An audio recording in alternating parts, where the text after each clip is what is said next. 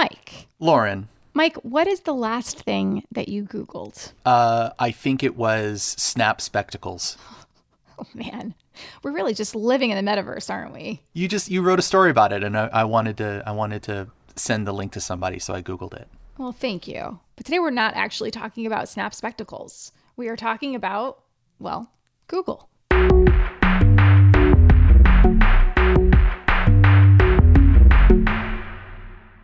Hey everyone, welcome to Gadget Lab. I'm Lauren Good. I'm a senior writer at Wired. And I'm Michael Calori. I'm a senior editor at Wired. And we are also joined by Wired Senior Associate Editor Julian Ceccato, who, Julian, we just realized the other day, we actually haven't had you on the podcast in all of 2021. How is that possible? You used to come on regularly. It's really great to have you back. Well, thank you for having me. It's just not been so gadgety of late, but I think that's started to change. Okay, well, you're on now. We're very happy about it, and we're just happy it's not Gilad again. Okay, so this week was Google I/O. Gilad's going to be so mad at me. This week was Google I/O. It's Google's big annual developer conference. Google announced a whole bunch of new software features in the opening keynote, which happened on Tuesday, and we're going to talk about those announcements here today and unpack what it all means. So in the second half of the show, we're going to get into the smaller, weirder stuff. No, we're not going to be talking about qubits and quantum computers, mostly because we don't understand it, but it's going to get weird in the second half. But first, let's focus on the big stuff, because I think the changes that will affect the most people are the updates to Android. Google is clearly trying to improve the whole Android user experience, and that includes some extra attention to privacy features. Julian, what are some of the new Android features that stuck out to you? Yeah, so the main things that you'll probably see the most are the huge, bubbly, bright colors that are now all over the interface. One of the things that Google is touting is this new Material U design language. It's an upgrade over the previous Material Design. And basically now the intention is that you, the user, will be able to customize the entire color palette of your favorite apps and icons and everything to your own little fun tones based on a collection that Google provides. So that's something that will come to Google's products later this year, and then maybe Android later on. But overall, you're just going to be able to customize the entire color palette of all your apps, which is kind of fun and unique. And I think people will overall really like that. And also that also extends to all sorts of little changes that you can do in the Android operating system. So for example, if you change your wallpaper background, the entire interface will sort of pick up on those tones in your wallpaper and just change the UI to match some of those tones. So you kind of have like a unified theme. And yeah, I think that's just stuff that seems pretty small, but overall just makes it feel like a more mature operating system. And of course, the more maybe controversial stuff is if you pull down the notification shade, you'll see these giant blob icons, which they kind of look like the control center in iOS, and they take up so much more room than before. So now when you pull it down, I've been testing the beta on the Pixel 5, and there's barely any room for me to see one or two notifications. It takes up a lot of space. To be fair, this is a small screen to phone, so it might be better on other bigger devices. But I think that's sort of a double-edged sword in that it makes it so much actually like easier to use. Like I can quickly access all of those quick setting tiles. Some of those now include things like Google Pay and smart home controls, which used to be relegated in a different area of the Android interface. But it just makes it a little easier to use, but the trade-off is you might have to squint your eyes a little bit. So I don't know, toss up over there. Yeah, I use the drop down for quick settings multiple times a day to like switch between Bluetooth devices that I'm connected to, like headphones and speakers and things like that. I am annoyed by how small it is, so I'm glad that it's getting bigger. But this is something that like design nerds call information density, right? Like it is a big trade-off, because all of a sudden you've got a phone that the person is used to because there's so much stuff on the screen, and then you're basically like taking half of that stuff that they're used to being there and you're putting it somewhere else, and they have to find it, and that creates this like friction, and they're going to hate it. But it's probably better for usability in the long run. Mm-hmm. Yeah, and I think a large part of that is, phones are getting bigger, and sure, some companies are making smaller phones, but the trend is still, less bezels, more screen. And if it helps in any meaningful way that I can access that button all the way in the top left corner of the phone a little easier, I'm for it. There's the good thing is there are improvements to widgets, which maybe will mitigate some of those trade-offs. Overall, they're getting a big design overhaul. Of course, a lot of that will depend on if third-party developers will actually adhere to those design changes. But you're hopefully going to get more widgets and better widgets to utilize instead of relying on that drop-down menu for your notifications. And widgets just look better overall. They'll also match the theme of the system.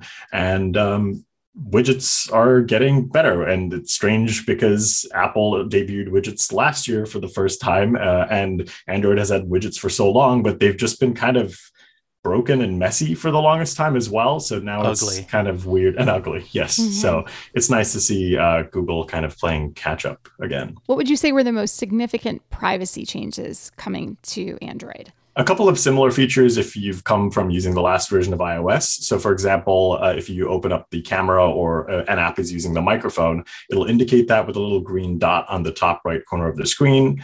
And you also have more control over your location data and whether you are allowing some of these apps to use your camera and microphone. So for example, from the quick settings itself, you can just shut off access to the camera and the microphone right there. So once you turn that off, if an app that requires a camera opens up, it just won't show anything. So it's kind of a nice granular control over those two functions. And also there's a new function for if an app is requesting your location data, you have now a new option to give them an approximate location. So it's instead of, giving a very precise location for an app, say for something like the weather app, now they'll get, an approximate rough idea of where you are, which honestly makes sense. My weather app does not need to know exactly where I am to give me weather data. That's actually really important. I'm reminded of a location service that Yahoo launched about a decade ago. It was called Fire Eagle. And when I reported on it, the cool thing was you could set it to auto report your location based on your available location data, but you could also manually input a location. So if you were sitting in San Francisco, you could tell it that you were in Toronto or Dubai. And when I was talking to some privacy experts, that was their favorite thing about it, was the fact that you could lie. And they told me that every location service should allow you to lie or at least in some way obfuscate your location. So I actually really appreciate this because sometimes just telling Google your approximate location is good enough and more desirable, right? If you just want a list of all of the best Thai restaurants in your city, all they need to know is what city you're in. They don't need to know your exact cross streets, right? Yes, definitely. I think it's definitely a useful feature overall. Definitely, took a long time coming. And the other big thing is that there's this new Android private compute core. And it's, basically a walled off sandboxed garden where a lot of the machine learning algorithms are going to take place there. So things like on the Pixel devices, you have a feature called Now Playing, where the phone automatically detects music that's playing in the background. That's always been on device, but now all of this stuff is being shoved into this walled garden. So it really has no access whatsoever to being able to connect to a network and send stuff or send any data from the cloud. So that means no one else can also try and pry into that data. It just gives you a little more peace of mind for some of the AI specific tasks that are happening on your phone. And I'm going to assume that means there are some more AI features that are becoming later on into other Android devices and Pixel devices this year that will fall into this Android private compute core, which is a bit of a long name also. Man, if I had $1 for every time we hear on device these days. Am I right, Mike? Seriously. If I had $1 for every time I heard on device, I still wouldn't be able to afford an iPhone. So to that point, I do have an iPhone though. I think you two both use Android phones much more than I do. And Mike, you are a full-time Pixel user. Yeah. I use Pixels actually I have a Pixel here. I shouldn't say that. I have a Pixel here that I use for very specific applications, but my daily driver is an iPhone, which brings me to my next question, which is, will any of these Android 12 features, whenever they actually roll out to all the Android phones, are they enough to sway someone who's either currently on an iPhone or maybe thinking about leaving the Android universe and going to iPhone? Will these keep them on Android? It's a hard question because overall, I think no. I think there are, anytime Google does anything to improve privacy and security in Android, I don't think you're ever going to convince someone who is an Apple user that they can do it better. So I think there's nothing really that can pull those people away from using an iPhone as opposed to an Android phone. And overall here, I think in Android 12, it's a much more polished system, but I also don't see any particular feature that sticks out and says, this is something that I really want to switch my entire, ecosystem for. Maybe this is a very big maybe, but there is one feature that's coming. We don't really know too much about it.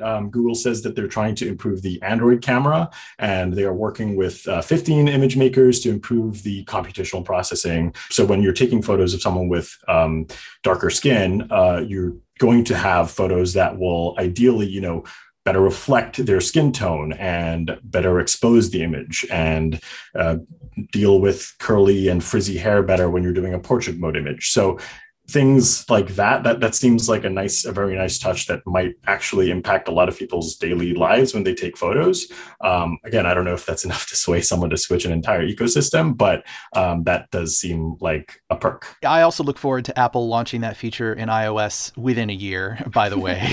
That's the way these things work, right? Phones just kind of chase each other, and that's good. Yeah. It's good because there's competition, and it's good that the innovations get copied, because then no matter what phone you use, you get something that is sort of similar.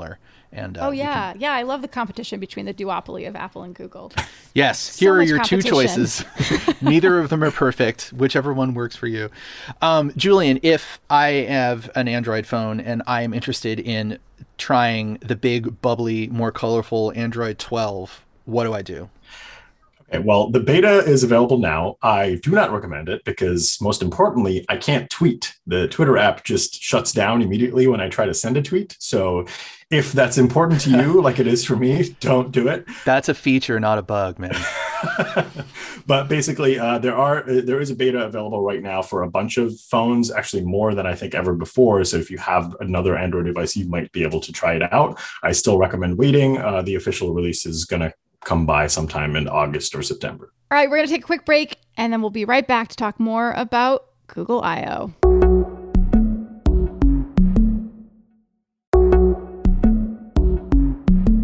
Welcome back to Gadget Lab. We are unpacking Google I/O, the company's annual software developer conference, which happened this week, virtually, of course, but we were all there at our desks covering it. Virtually, of course. We just talked about some of the changes that are going to be coming to Android later this year, but now we're going to go both very small and very big. And I guess very small, we'll start with the wrist. Julian, Wear OS. For a while, I thought that Google just completely forgot it existed. We weren't really sure what was going on with the Fitbit acquisition. And then Google said, hey, here's Wear OS, or now they're calling it Wear. Tell us what's new. Yeah, for a while, I thought Google forgot it also existed. It basically is this, they launched Android Wear 7 years ago. It changed to Wear OS some time later. And of late, they just haven't really announced a bunch of features or anything. Now that's changing. Fitbit is finally under Google. And they are now strangely co-developing Wear with Samsung. Samsung owns its own Tizen operating system that it's been using for its Galaxy smartwatches, and those have been wildly popular. And you could say that those are the closest competitor to the Apple Watch. And being able to tap into Samsung, which is also the biggest provider for Android phones around the world, it is a pretty big deal because now you can deploy this new Wear later this year and have a much wider user base, at least hopefully. That's the idea. And basically, they're taking a bunch of smarts from what Samsung has been able to do with its own Tizen operating system, injecting that into this new version of Wear. And you'll see things from like better battery life on the watch to just better performance across the board. And then there's this Fitbit aspect that is going to pull in a lot of those Fitbit functions and features that you're familiar with, and putting that into Wear OS for much better accurate tracking, heart rate monitoring that won't, kill your battery life. And a lot of that would also lead into Fitbit devices running Wear later this year. There's going to be premium Fitbit smartwatches. And of course, Samsung is going to come out with its own. There's rumors of a Pixel Watch later this year as well. And hopefully it just means a better smartwatch that runs Wear. And finally, Google's also decided to, put its own effort in there and create some first-party apps for its own smartwatch platform. So YouTube Music finally is going to have an app, and you'll have offline listening. They're partnering with other developers to bring new and existing apps and improve them on the platform as well. So Spotify will also have offline listening. And it just seems like, they finally give a crap about having a smartwatch platform and utilizing their resources. I do wonder what this means for competition, though, because on the one hand, maybe Google will finally make a wearable that can compete with the hugely popular Apple Watch. But on the other hand, let's talk about Fitbit, right? Like Fitbit, just a little backstory for those who aren't aware, Fitbit was the market leading, wearable maker for, I would say, several years after it first launched back in 2007. Then the Apple Watch came out and sort of crushed Fitbit's prospects. Google announced it was going to buy Fitbit at the end of 2019. The deal underwent a lot of scrutiny, both in the EU and the US. It has finally passed muster. Now, as Julian mentioned, Fitbit is a part of Google. But Fitbit is known for making, still pretty popular, relatively cheap wristbands, right? People do buy Fitbit smartwatches, but they also buy like the kind of lightweight rubber bands that you just wear on your wrist.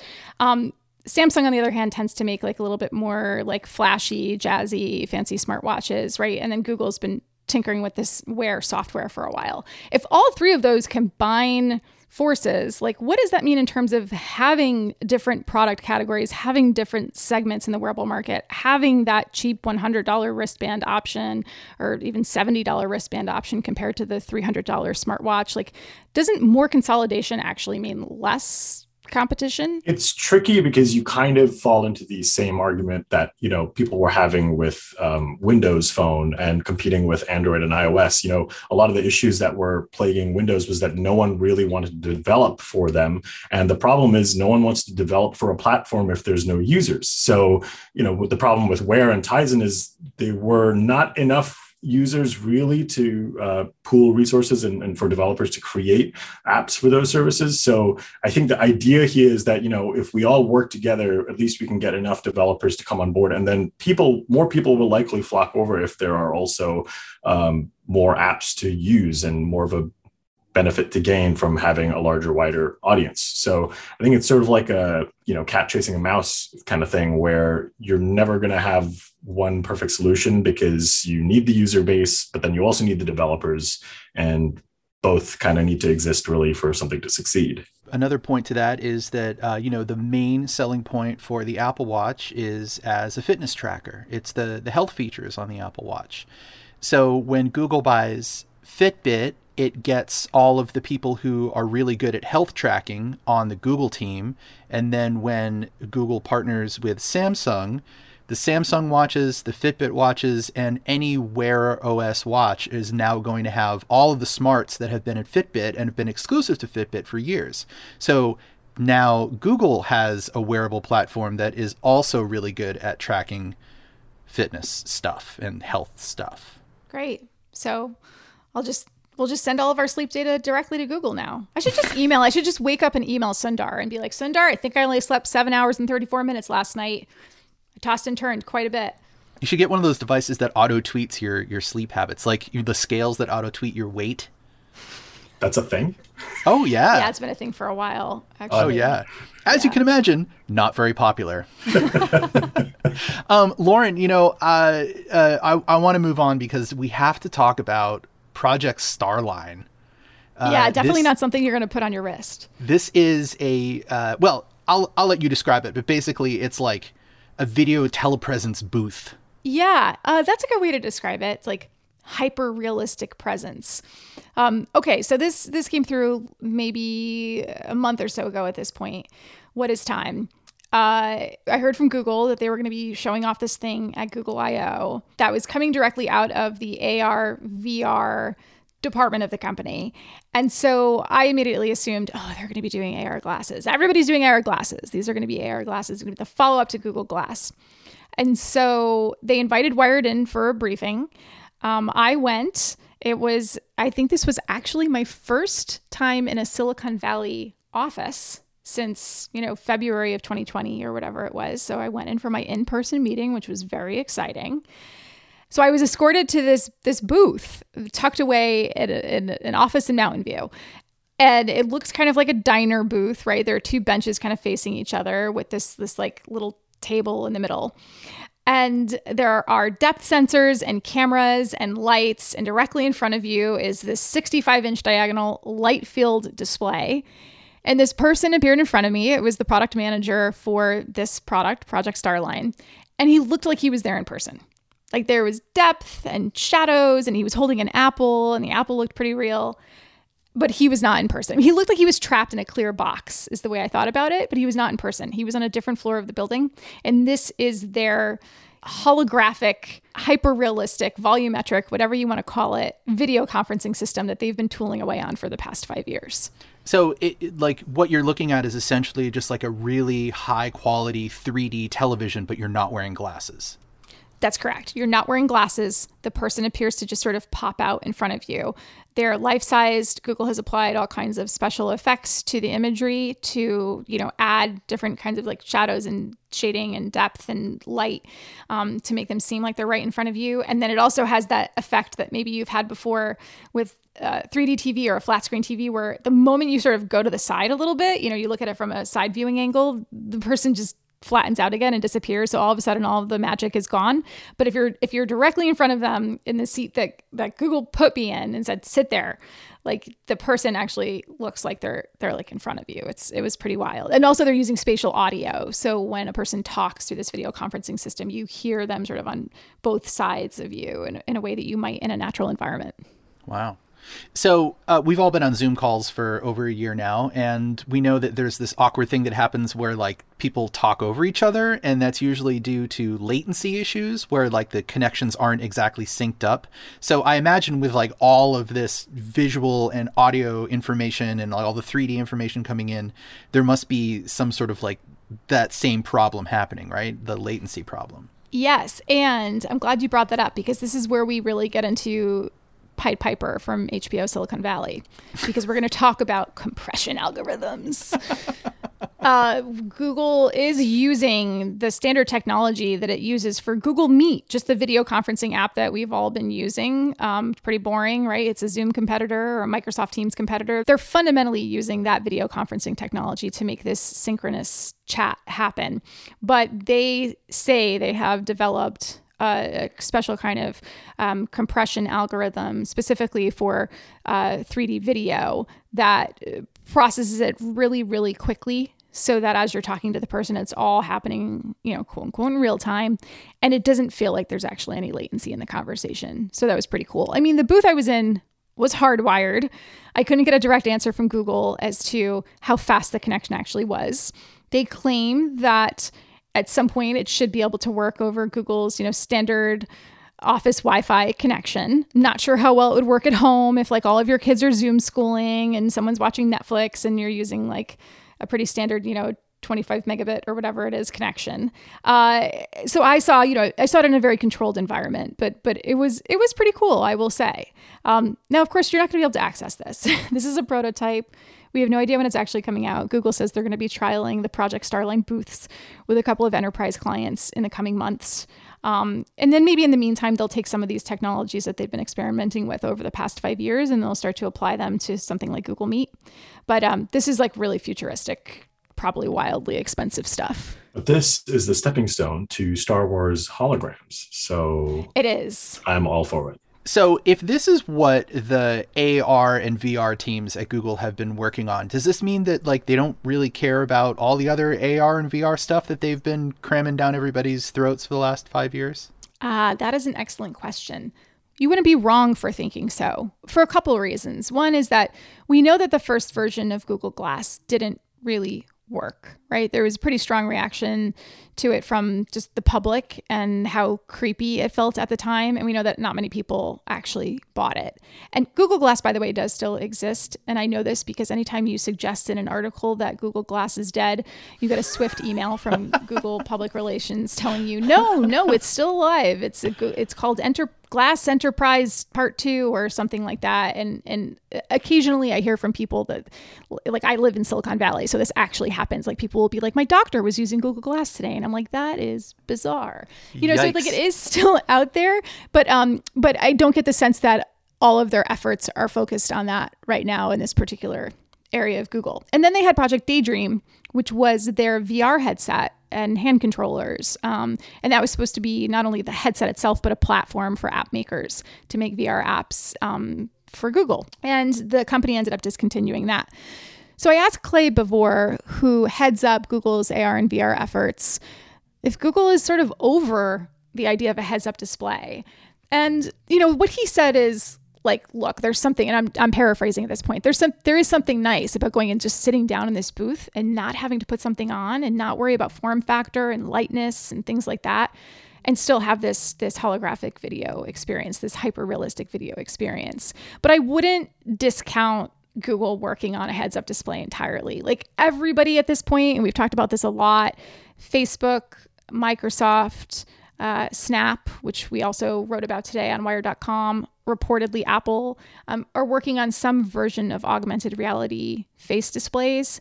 And I have to assume that Google has a bunch of prototypes in the basement somewhere that they're working on. Probably somewhere next to Google Glass Enterprise Edition 2 or whatever it's called. Well, I look forward to recording this podcast over Starline the next time we're all in lockdown because of a global health emergency. Oh, thanks a lot for that, Mike. When we come back, we'll try to offer you some uplifting recommendations.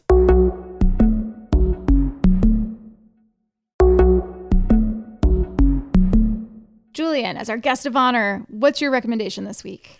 It's not a particular product or anything really. It's just, over the last year, I have been at my desk probably a little more than before, and I have developed a very, very mild case of carpal tunnel.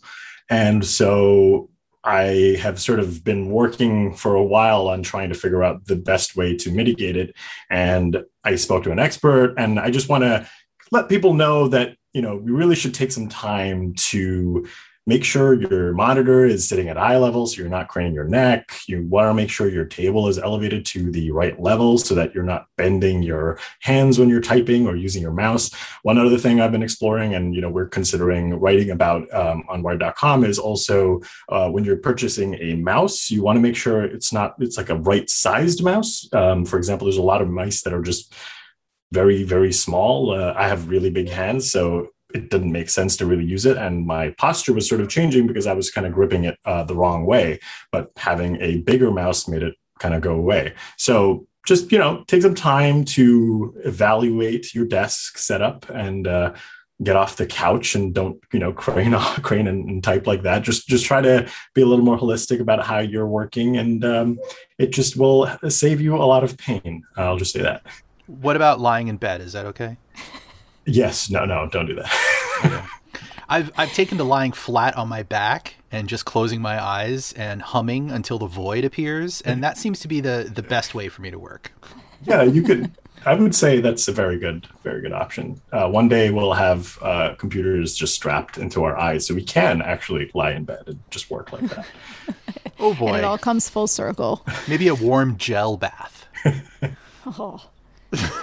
All right, Mike, what's your recommendation this week? I'm going to recommend a podcast. It's a music history podcast. It's called And Introducing. Just 2 words, And Introducing. So I need to take you back 20 years because in 2001, a book came out by the journalist Michael Azerrad. It's called Our Band Could Be Your Life. And there's a bunch of chapters in this book, and each chapter concentrates on the history of one band from the 1980s and 1990s underground. So there's chapters on Sonic Youth and The Replacements, Butthole Surfers, Minor Threat, Black Flag, Dinosaur Jr., Fugazi. Basically, like, any sort of big underground rock band in the 1980s is featured in this book. So this podcast, to celebrate the 20-year anniversary of this very popular, very influential book, is doing one episode about each chapter. So you get one episode about each band that's in the book. To cap it all off at the end, they're going to have Michael Azerrad, the author of the book, on the podcast as like an interview to cap it. So it's pretty wild journey. It's like you just get to do these deep dives in these bands. The hosts are really fun. You learn a lot. Even if you've read the book, there's still information to be learned. So that's my recommendation for anybody who's read that book and loved it, or anybody who has that book sitting on their shelf and has never fully absorbed it. And Introducing is bringing you inside of it. Mike, I just want to pause for a moment because I'm I'm stunned. I think I'm stunned silent. Are you recommending a music podcast? Yes, a nerdy music history podcast. Oh my gosh, this is so out of character. It really is.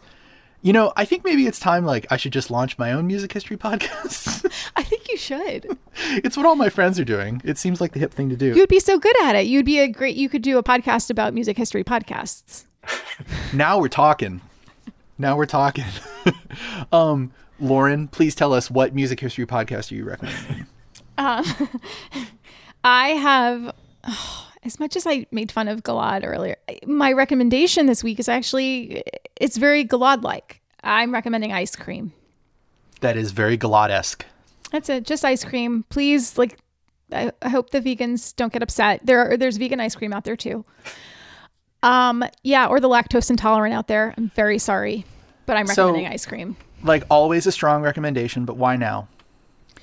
I happen to be on the East Coast right now, along with Julian, and it's very, very warm. I forgot how humid it is here. I feel the moisture just wicking out of me all day long. But I miss it here, I swear, guys. And also, I'm staying with my brother's family. My niece and nephew are here, and their kids, I mean, they're teenagers, but they're kids, and they love ice cream. And so we've been going out for ice cream in the evenings, and it's just really nice. It's just a nice little slice of summer. I get to spend time with my niece and nephew. We went to this great little farm last night here and sat outside and had some ice cream. I had vanilla with Heath Bar Crunch and hot fudge topping. My niece had an ice cream called Play-Doh. It was bright yellow and it actually looked like Play-Doh. It was nauseating to look at.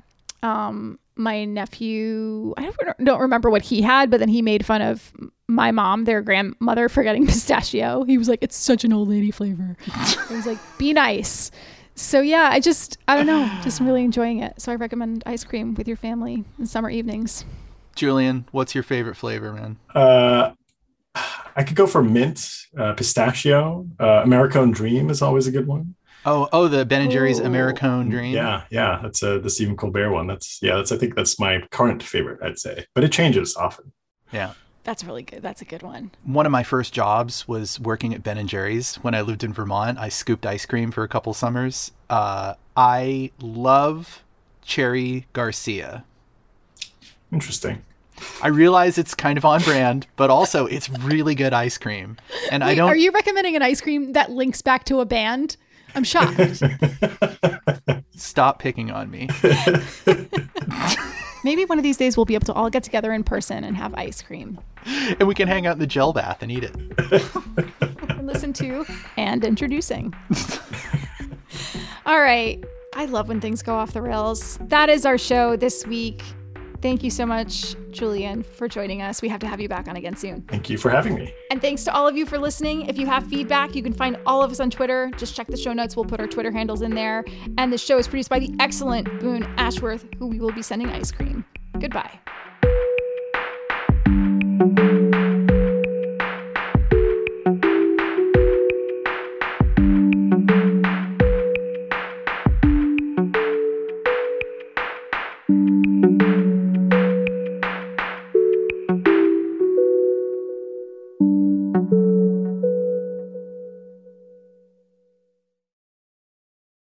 Hi everyone, Michael from Gadget Lab here. I want to tell you about our friends over at The Big Take podcast from Bloomberg News. Each weekday, they bring you one important story from their global newsroom, like how AI will upend your life, or why China's targeting the US dollar, and maybe how Joe Biden plans to take on Donald Trump. Oh boy. Check out The Big Take, a daily podcast from Bloomberg, wherever you listen.